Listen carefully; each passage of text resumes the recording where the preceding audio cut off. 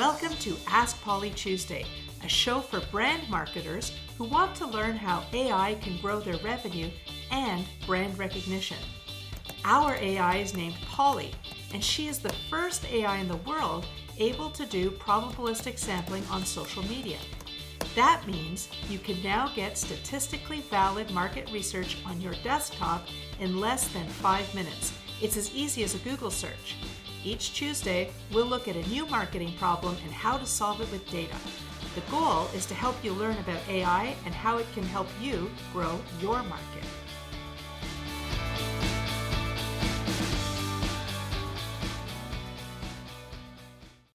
Hi, welcome to another episode of Ask Polly Tuesday. Today in studio, I'm joined by Marisol Bedoya, one of our fantastic marketing researchers. And Marisol's topic this week was self-checkout, where we've all used them.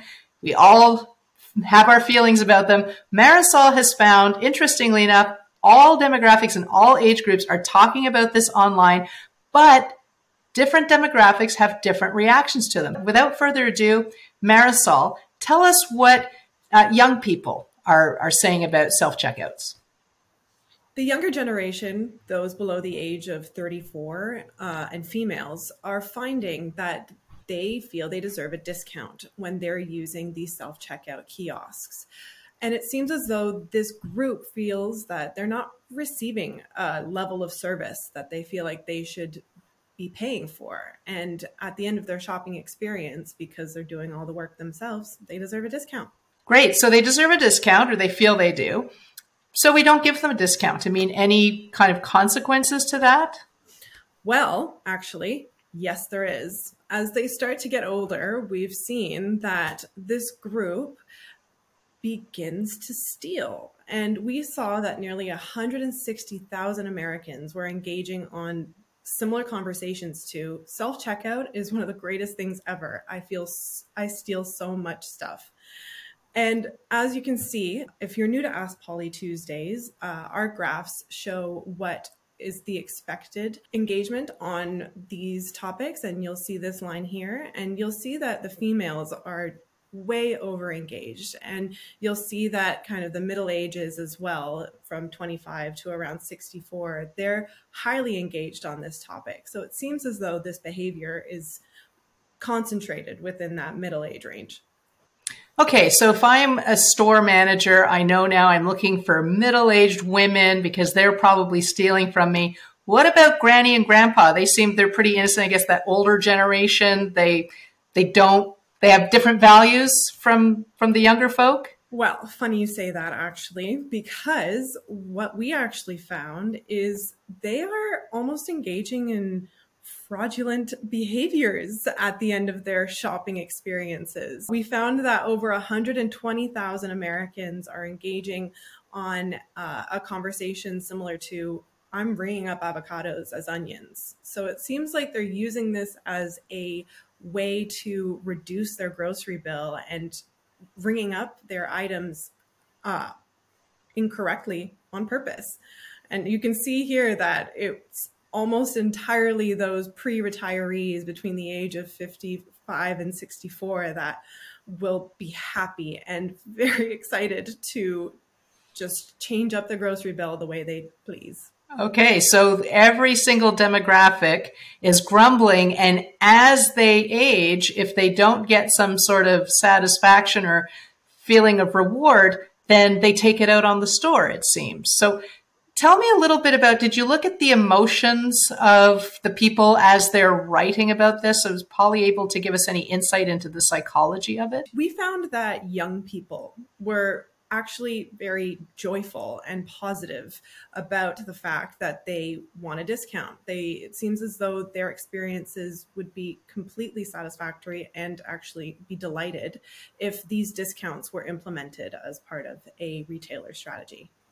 Okay, so there's a feeling that you can turn this negativity around if you provide some sort of reward, that people don't mind the activity of the self-checkout as much as the feeling that they themselves are being robbed because they're not getting the same services where they have a cashier doing the checkout. How do the older generations feel about the fraud and the theft? I mean, are they also joyful? Not so much. They're more skewing towards anger and fear and sadness, as you can see on the right-hand side here.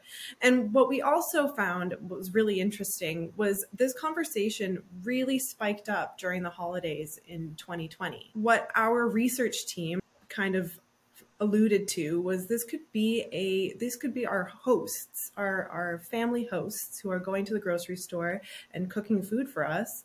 They're looking for a way to, lower their grocery bill during some tumultuous times. So this could have been a strategy for this group during the COVID-19 pandemic. Now that's really interesting. Something we should mention again for people who are new to Polly, because she's using social media as her information source, she's able to go back in time. In fact, all the way back to 2012 and still get accurate probabilistic sampling.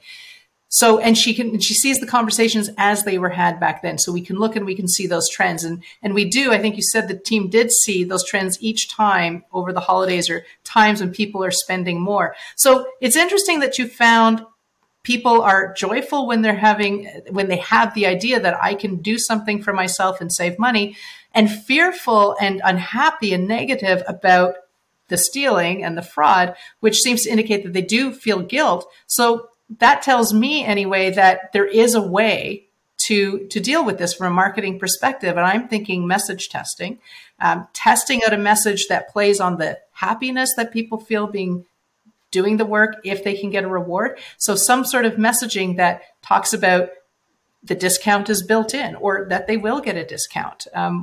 Can you explain to us how message testing would work in this context? So the way message testing works with our AI is that it goes into markets with similar demographics, and it'll see how these groups have reacted to similar language and similar messaging. And then from there, we take the messaging that's usually the most polarizing for audiences, and that will be the one that will grab your targeted group's attention, the one that seems kind of ostentatious. Fantastic. Well, Marisol, really, really interesting. And I'm glad to see that there is a marketing solution to this issue. And I'm sure our audience will be very happy about that too. Audience, if you have any questions about what we discussed today, or you have ideas for Ask Polly for the next episode, please write to us at tuesday@askpolly.com. Thanks for listening. Thank you for watching. If you like our podcast, please like us here and tell your friends. If you would like to be a guest on our program or bring your own market problems for Polly to solve, please send us an email at tuesday@askpolly.ai. See you next Tuesday.